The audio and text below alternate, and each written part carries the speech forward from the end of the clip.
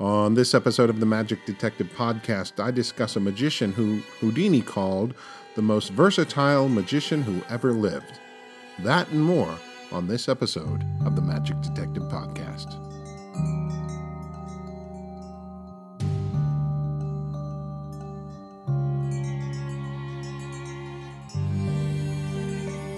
Hello and welcome to the Magic Detective Podcast. I'm your host, Dean Carnegie. I am the Magic Detective, and this is episode 14. And I'd like to dedicate today's episode to the memory of my friend, Joe Pecor. Joe was a friend of mine that I met through the Magic Club in Northern Virginia, and super nice guy, very friendly, very open and giving, and I didn't know it when I first met him, but he was apparently into magic history as well. And Joe helped me early on with the Magic Detective blog that I have, themagicdetective.com blog. I'd tell him what I was researching, and he'd go, "Oh, let me see if I can find anything." And the next thing I know, he'd come up with pages and pages of documentation on the topic that I was covering. And I think the reason is Joe, behind the scenes, was actually working on Ask Alexander in the early days. And Joe also worked on Magicpedia for Genie Magazine. So Joe was one of these behind the scenes kind of guys. He was a computer programmer by trade, very giving individual, very friendly individual. He sent me a text one day and he said, "Hey, there's this group looking for somebody to do a Houdini act. Why don't you get in touch with them?" And sure enough, I did. And I ended up doing several gigs for them. Good pay and great publicity, and it was wonderful. Actually, Joe came out to the very first one that I did. My thoughts are with his family. This episode is for Joe. Today's subject is a magician named Robert Heller. He was a Victorian-era magician and one of my favorite magicians that I've ever researched. The reason he became so fascinating and a favorite so quickly was because the historical record that's out there is not entirely accurate. It has a lot of holes in it. I'll give you the brief version. Most of the histories say he was born in England. He came to America to perform. He was a terrible failure. He eventually found some success, and then he stopped performing and retired to Washington, D.C., and then he died. And that's basically what a lot of the histories say, and it's wrong. It's mostly wrong. Outside of the fact he was born in England, there's just too many holes in the story. So I began to look it up a few years ago and slowly uncovered the life story of Robert Heller. So that's what you're going to hear today. It's basically my attempt to set the record straight. To begin with, he was born William Henry Ridout Palmer. That was his real name, in Faversham, Kent, England, on August 10th, 1829. As a boy, he showed interest in music and a big talent for it. His father, by the way, was Henry Palmer, and he was a professor of music in Canterbury. And in addition, his father was also the leader of the orchestra at the Canterbury Catch Club. But he was not the organist at the famed Canterbury Cathedral, as is claimed in numerous magic periodicals. Young William Henry Palmer began to play the piano at age 6. He attended King's School in Canterbury. At 14, he won a scholarship to the prestigious Royal Academy of Music in London. And by all accounts, it looks like he was going to follow a path in music for his life's work, but something, or actually maybe I should say someone, got in the way.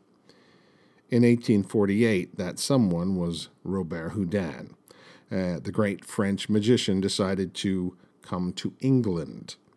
Robert Houdin was performing at St. James Theatre, and in the audience one day was young William Palmer.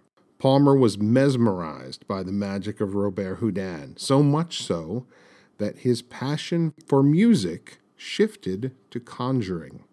And according to author Henry Ridgely Evans, Palmer purchased his magic props soon thereafter from a London magic dealer and even took lessons in sleight of hand from the owner of the shop. After 3 years of study in the conjuring arts, Palmer chose a new name to go by. He took the first name, Robert. He got that from Robert Houdin. And the last name came from a famed Austrian pianist, Stephen Heller. So the two names, Robert Heller, actually encapsulated his two passions in life, magic and music. The newly dubbed Robert Heller's first performance was at the Strand Theatre in London. Heller's show was a copy of the Robert Houdin show, almost trick for trick, but it was successful. I guess that's because Robert Houdin's magic was successful, and thus so was Robert Heller's. He eventually took the show to the provinces throughout England, and afterwards decided to try his sights on America. In 1852, Heller left port in Liverpool and set sail for America. He arrived on September 6th, 1852, and it's at this point that many magic histories totally get things wrong. Some claim he was a big failure right off the bat. Others say he met with a little success. It appears, coming off the boat, he headed straight to Albany, New York, for performances at a place called Van Vechten Hall. And he didn't actually perform in New York City until November 25th, where he presented a piano concert, not magic. But he was preparing for a big magic opening. He was going to put together his own venue, basically. It was called Heller's Saloon of Wonders. He rented a space at 539 Broadway. Incidentally, P.T. Barnum would set up in that exact same location sometime later with his second American Museum, the first one having burnt down, and eventually the second one would burn down as well. Heller's Saloon of Wonders was open for 5 months and presented in that time 200 performances. Robert Heller presented his magic with a heavy French accent and a dark wig. And after the run, he would permanently ditch the wigs and permanently ditch the French accent as well. One of the features of his show was his second sight routine. Heller may have been one of the first, if not the first, to present a mind-reading act in America. Once the run of the Saloon of Wonders was over, Heller took the show on the road. He went to the Walnut Theater in Philadelphia, and the Walnut Theater is the oldest theater in America that is still active. He was very popular there. He took the show to a couple other locations, and then he kind of stops his magic-related gigs, and he's persuaded to join up with a group called the Germania Musical Society. Because he's a concert pianist, he joins this group. He presents a number of concerts with them in Boston, Philadelphia, Baltimore, and then Washington. This is now 1854, and the magic histories say that Robert Heller was not very successful during this time, so he retired from magic. One article speculated that he lost his equipment in a fire, and that was the cause of his retirement. But actually, that's not the cause at all. I discovered something that spells it all out. It was a letter that Heller wrote to a Mrs. Blanchard of Portland, Maine. I'm going to read some of the letter to you now. Sometime since I invested the whole of my earnings with the Germania Musical Society in a building speculation and being the last wreck of my gains in this country. For further safety, I put $1,100 in the hands of a man in whom I had every confidence. What then is my situation? I learn that the villain has gone off to England or Europe somewhere, leaving creditors to make the best of it. How cruelly I am beaten down.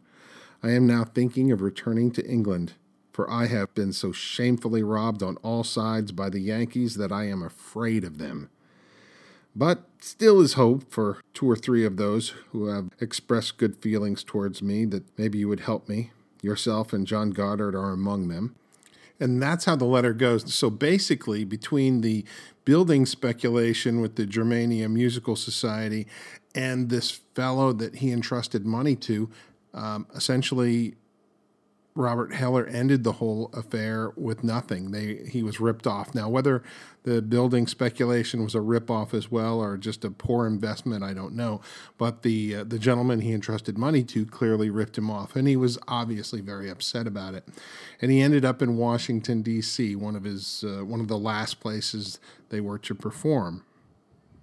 Fortunately for him, he already has a reputation as a concert pianist, so the music teacher works out well. He changes his name back, though, to William Henry Palmer while he's in Washington, D.C., and I believe this is to hide from creditors, basically, because they're trying to track down Robert Heller, but he's William Henry Palmer, and he doesn't owe them anything. According to the D.C. Registry, Robert Heller is listed as a professor of music. He was also an organist at the Church of the Epiphany, which is still there today. One of the places he lived while in Washington was on 13th Street Northwest, which his house where he lived is actually now the location of where the Warner Theater is. So it's almost a fitting tribute to this fine theatrical performer from the 19th century that they built a theater upon the place he once lived. In regards to his music, the very first performance, this is going back to the Germania Musical Society, the very first performance of the Beethoven Concerto No. 4 in G major of piano and orchestra, Opus 58, was given on February 4th, 1854 at the Boston Odeon by Robert Heller and Carl Bergman, who was conducting the orchestra. This, of course, is prior to coming to Washington, D.C. Heller, by the way, was also wrote quite a bit of music, and in the Library of Congress, they have a number of his the sheet music from that he wrote. In 1854, he wrote a piece called the Ripple Waltz. In 1854, also, he wrote a piece called the Wayside Flowers. In 1855, he wrote the President's Mounted Guard Quick Step. And then in 1857, he publishes another piece of music, but this time he publishes it under his other name, William Henry Palmer, and that one is The Souvenir of Winter. Now, of course, as I mentioned, while in D.C., he's giving music lessons, and he's giving lessons to the wealthy class that's in the district, and it's there that he meets his future wife, who was Anna Marie Kirchhofer. They eventually get married, and they have 3 children. In 1861, William Henry Palmer once again becomes Robert Heller. The desire to do magic is getting the best of him, and he meets a man named Edward P. Hingston. This man was the manager of Artemus Ward and others. And Ward, by the way, is considered by many to be the very first stand-up comic.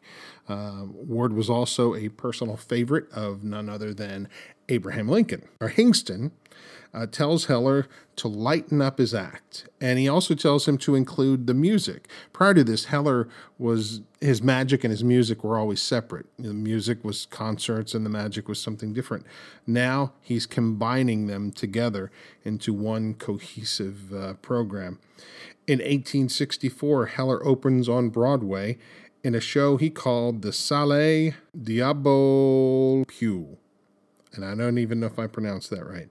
It's magic, mirth, and music. He used this clever bit of marketing, which was a flyer which read, Shakespeare wrote well. Dickens wrote weller. Anderson was, but the greatest was Heller. Now, if I could just take that apart for you. Of course, Shakespeare, we know who Shakespeare was.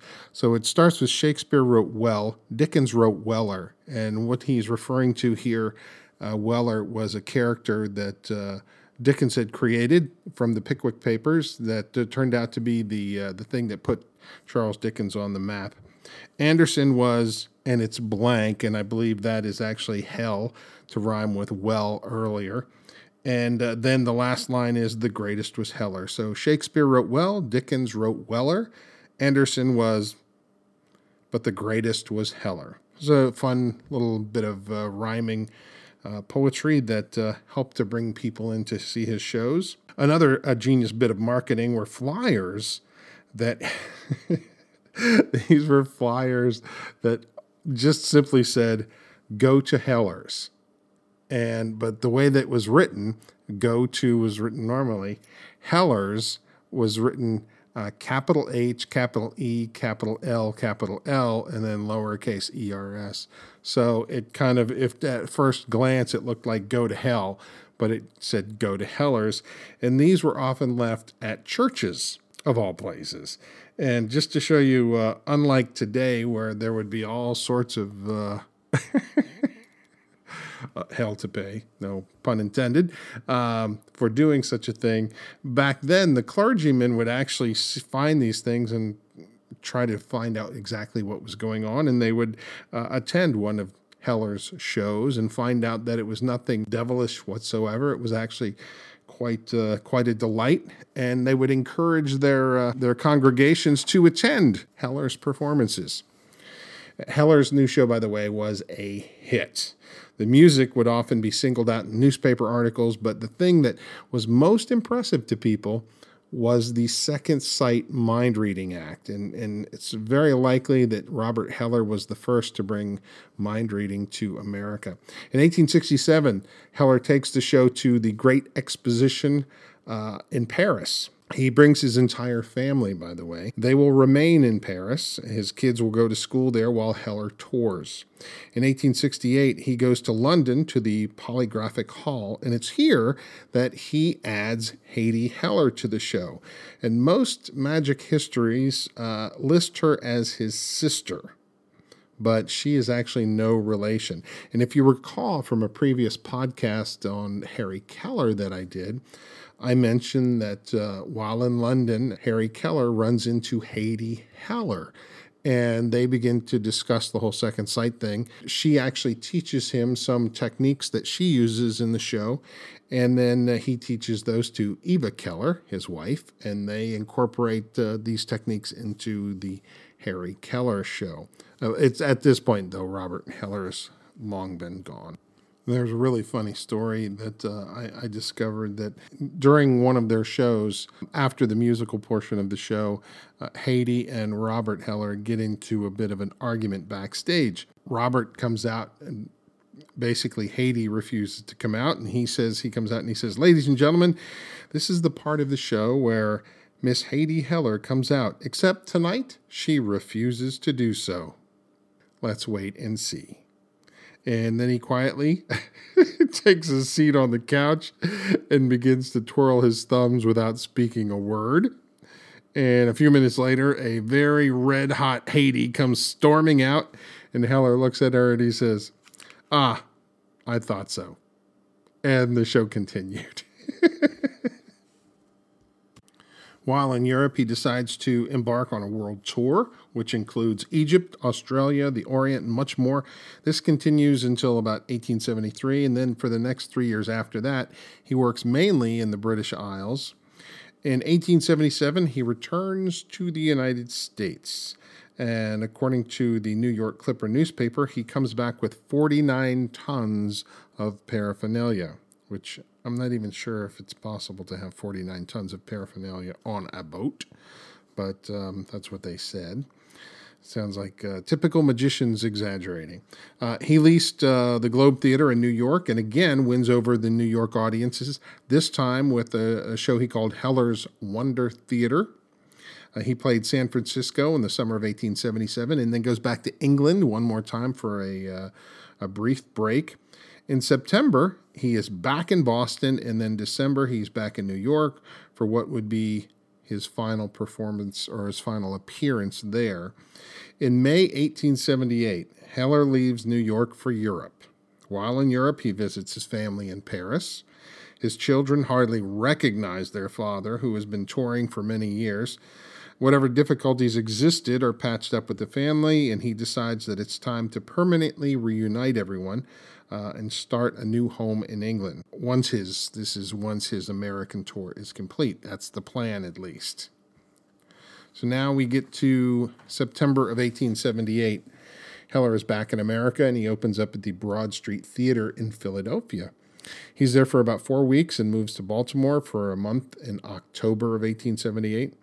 On November 4th, 1878, Heller opens at the National Theater in Washington, D.C., and he plays to packed houses because newspapers are announcing it as Heller's final appearance in Washington. One of the things Heller does in his final tour is he's changing the show very often. It's as if he's giving the American people one last chance to see all his offerings before he moves to England. And remember, he used to live in Washington, D.C., so he had a really big fan base there, so it made it a little easier for him to fill seats. Now, while all this was going on, there was something that I refer to as the Heller slander.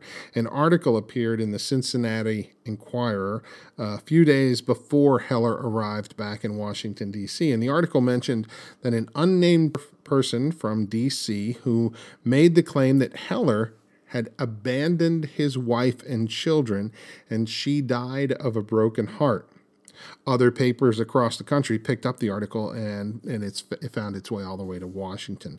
The National Republican newspaper held an interview with Heller's father-in-law, Mr. Kickofer, and he was glad to have a chance to speak out. Mr. Kickofer is outraged, or was outraged, that his son-in-law and daughter's personal life was being slandered by an anonymous person in the press.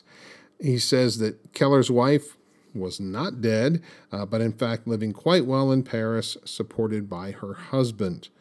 Mr. Kickofer relates how he did not initially understand Heller's desire to go back to magic, but he eventually came to see the light. He says that a man with Heller's passion had to follow his heart. To further prove that he had no hard feelings with his son-in-law, he points out that he and Heller were having dinner that very day in Washington. And after the controversy dies a quick death following this, and Heller plays to huge crowds, as I mentioned before. Heller arrives in Philadelphia on Saturday, November 24th. And while walking with his business manager to the theater, Heller felt a twinge in his arm several times on the short journey from the hotel to the theater. And he had to stop because of this illness.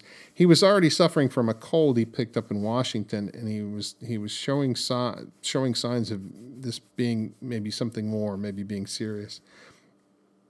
On November 26, 1878, Robert Heller, along with Haydee Heller, open at Concert Hall in Philadelphia, and his cold is even worse now, and it's noticeable to the audience. And he presents the first part of the show, the section with the varied magic effects with no problems. But he is so ill that he has to lay down for 30 minutes before continuing. He mentions to the audience that both he and Miss Heller are both sick with colds. I found two different accounts of how the show ended. One newspaper account says Heller wrapped up the show early with a performance of The Last Rose of Summer. He played the piece with such passion, it was as if he never played it before. The other account comes from a gentleman named Kit Clark, who saw Heller hours before he died. He said Heller and Haydee finished the show with the second sight routine. Either way, it would be Heller's final performance number. When Heller finished playing, he dismissed the audience, and both he and Haydee went straight to the Continental Hotel.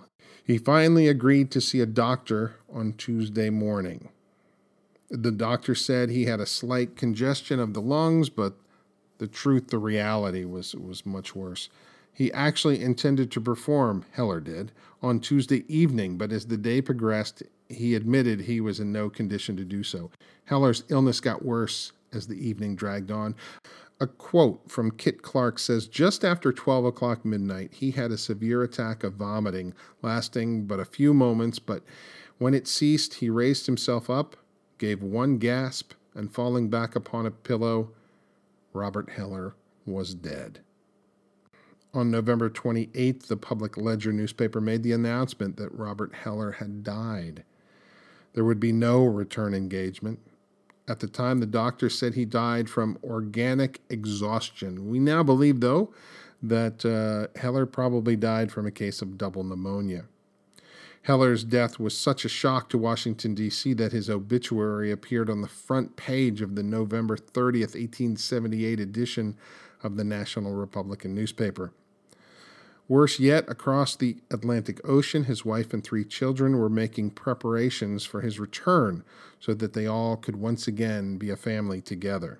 And he was buried by the time the news reached his family in Europe.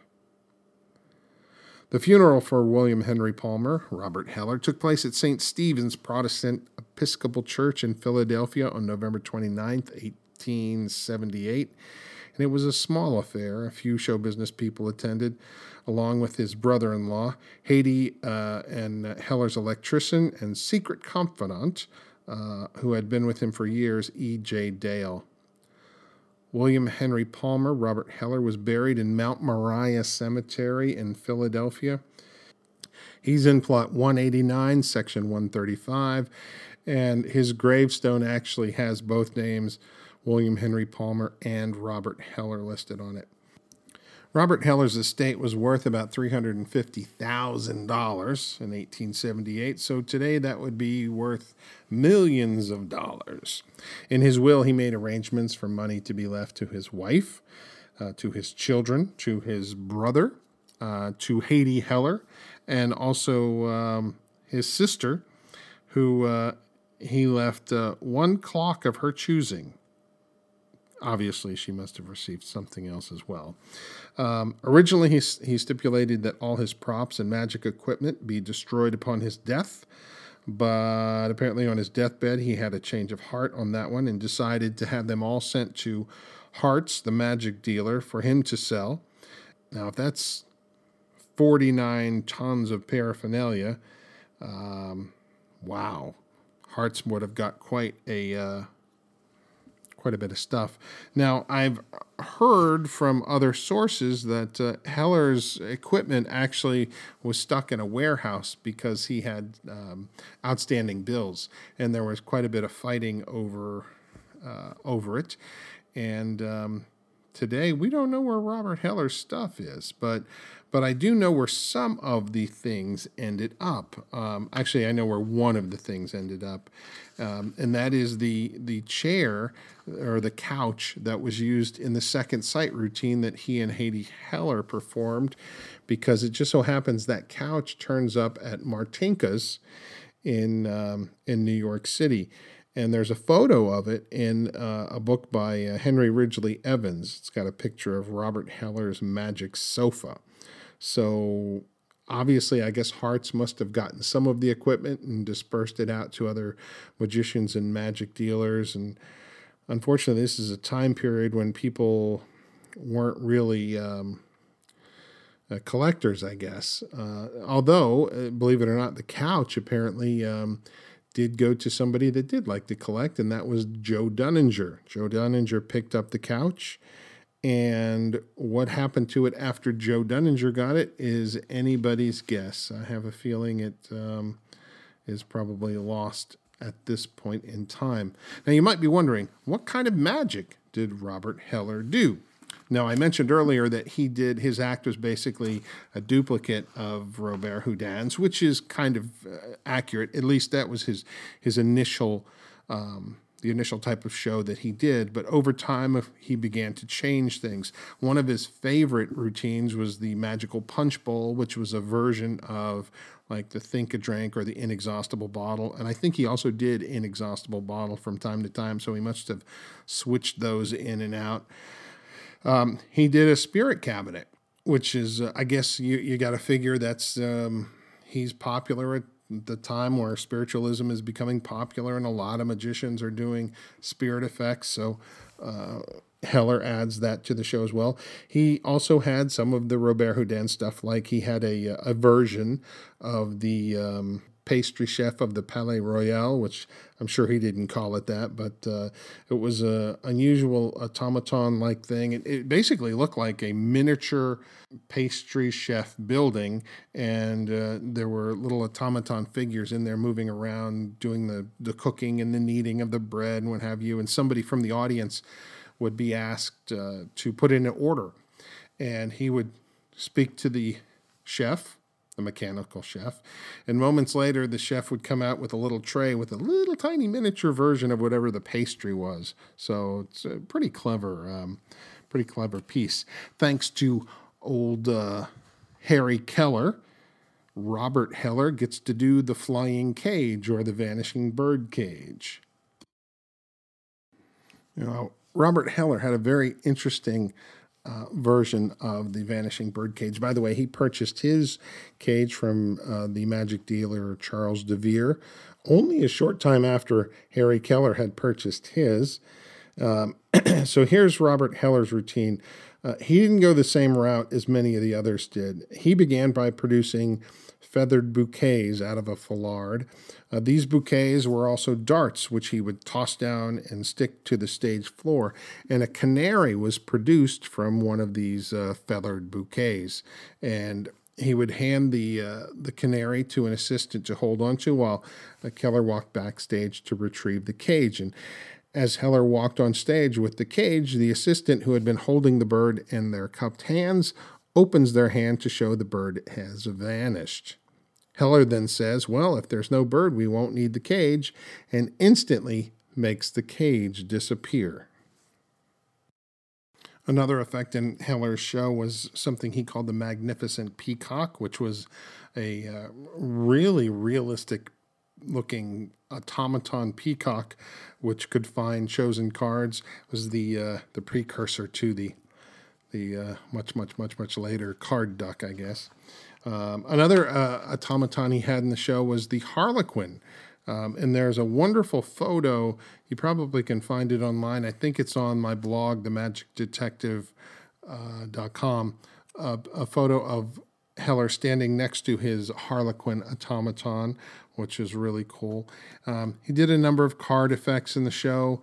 And, of course, the second sight routine, which became kind of the signature for him.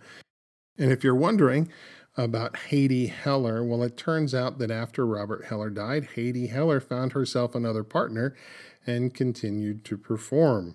They apparently were no relation whatsoever, but they had a good thing and a very popular piece that many performers have duplicated using different methods over the years. Its second sight is still a popular effect, even in the 21st century. He had an effect called Cupid and the Roses. I'm not exactly sure what that could be any number of different things. His punch bowl, he actually called that Lucifer's punch bowl. And according to some drawings that were used to advertise his show, he has a spirit dial in there, as well as some other unusual automaton that I'm not 100% familiar with. But Robert Heller was an amazing character from the 19th century, and unfortunately, like Morrow before him, he died way too early. If you're wondering what initially got my interest in Robert Heller to begin with, it was actually Houdini. There's a picture of Houdini standing next to Robert Heller's grave. Apparently, old Houdini, when he was on tour, whether it was in the States or overseas, he would often seek out the graves of dead magicians, and he rediscovered basically Robert Heller's grave. And there's several photos of Houdini standing next to Heller's grave. And I saw these one day and I was like, well, who is Robert Heller? I'm familiar with most of the magicians where Houdini's standing next to their grave, but Robert Heller, I didn't know who he was, and that began the grand search to discover who he was. And as I mentioned earlier, my friend Joe Pecor got on board, and he began to help me research Heller as well. An interesting fact, over the years since I first published those first articles about Robert Heller, I have been contacted by a number of people about Heller's life, some of them from the music world, music historians that were interested in Heller because of his music contributions. I've also been contacted by relatives, family members that were related to Heller. And one family member said something that I found really interesting. He said that it was his understanding that Heller didn't leave any money to the family, which I had never heard that before. And who knows, maybe that could be true. It could be, even though he had a will, maybe none of the money was distributed. Maybe he was taken by the Yankees once again. That would be the ultimate embarrassment. And finally, I have to mention that on February 23rd, 2019, there is a Potter and Potter auction coming up. And in this Potter and Potter auction, there are a number of Robert Heller items. This is the Magic Collection of Jim Rollins, and apparently Jim was the guy who purchased that letter that I read a little bit of earlier in the podcast, that where Heller describes what happened to him with the Germania Musical Society. And apparently Jim had it. Now, how did I find out about it? It was actually printed online. There was a website called, I forget the name of it now. It was like Auction Prices Revealed or something. And it had a transcript of the letter. And I was doing searches on Robert Heller every day, and I came across this. So I didn't have the actual letter in my hand, but I had basically all what was within the letter, and that's how I found out about it. But the actual letter is in the upcoming auction. And there's another piece in the auction which kind of makes me sad. It is Robert Heller's top hat. And I say that makes me sad because I was the first one contacted about Robert Heller's top hat. The family members had it still a few years back. And they contacted me first because they went online, and the only person who had written about Robert Heller in 70 years was me, apparently. I don't think that's exactly true, but it was the only thing online. And so they found my articles, and they contacted me asking me about the value of the hat. And they were thinking like $10,000 or something like that. And I said, I don't think it's worth quite that much money. It's probably going to be a little bit less than that. And they wanted to believe the high end. They wanted to believe, no, it's worth $10,000. So they listed it on eBay, of all things, and they listed it for $2,000. And I saw it, and there were no bidders, and no bidders, and no bidders, and no bidders. And I thought, yeah, well, maybe you asked for too much. And I was going to bid on it at $2,000. I was ready to bid there towards the very end, and I guess Jim Rollins must have bid before me, and he won the hat. And I was like, oh, that would have been, just for me, that would have been the ultimate thing to have Robert Heller's top hat. I just thought, oh man, I would love to have this, especially after all the research that I did on Heller. Well, it's in the auction also, and it's they're expecting it to get a lot more than $2,000. So perhaps the family was right initially. We'll see how much that top hat goes for, but hey, if there's anybody out there super generous and you think that I deserve the top hat and you want to buy a gift for the Magic Detective, hey, I won't turn it away. But hey, just throwing that out for anybody that generous. But I understand. Whoever gets it, I hope it gets to a great new home, because I know Jim took great care of it as well. So, and I think there's a couple other Heller items in the upcoming Potter and Potter auction. So please check those out. And that's going to be pretty cool, because their Heller items don't come up very often. So that is episode 14, my friends, of the Magic Detective Podcast. I hope, as usual, you've enjoyed the podcast. If you have, please like the podcast. That's the little heart button that's on your device. Just hit that, or leave a comment. Please leave a comment if you enjoyed the podcast. If for whatever reason you didn't enjoy the podcast, send me an email. And you can email me at info@carnegiemagic.com, and just send me an email and go, you know what, you blabber on too much, or I don't like this history stuff, or why don't you talk about sports, or whatever, or you could say complimentary things there too, because I would appreciate that. And also, please follow the podcast or subscribe, either one of those. That would be awesome as well. We just recently broke 1,000 downloads of the podcast, which I'm very excited about. That was the previous podcast on Doug Henning took us over the 1,000 mark, so that's really great. And now we're shooting for the 5,000 download mark. which, it's going to take a little while, but by summer we should be there, I guess. Maybe sooner. Next, wait a minute.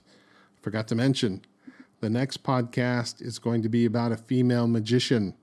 Yes, and with any luck, I have a female magician who is going to be narrating that podcast. With any luck, I hope that happens. So, once again, Dean Carnegie, Magic Detective, thank you so much for listening. We'll see you next time on the Magic Detective Podcast.